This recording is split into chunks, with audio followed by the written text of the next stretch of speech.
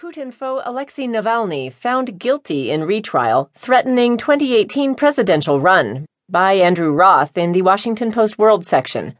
I'm Jenny Hoops.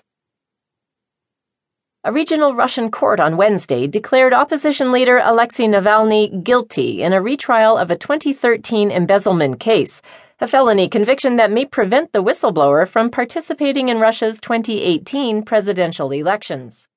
The full verdict and sentence